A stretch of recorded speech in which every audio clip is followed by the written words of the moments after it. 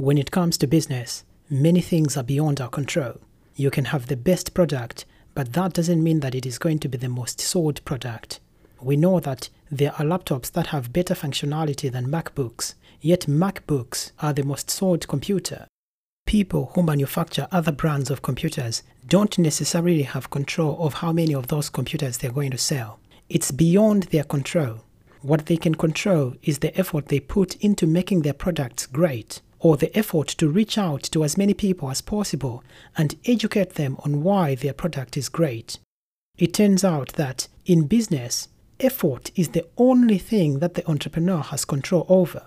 When you put in the effort, the rest, more or less, takes care of itself.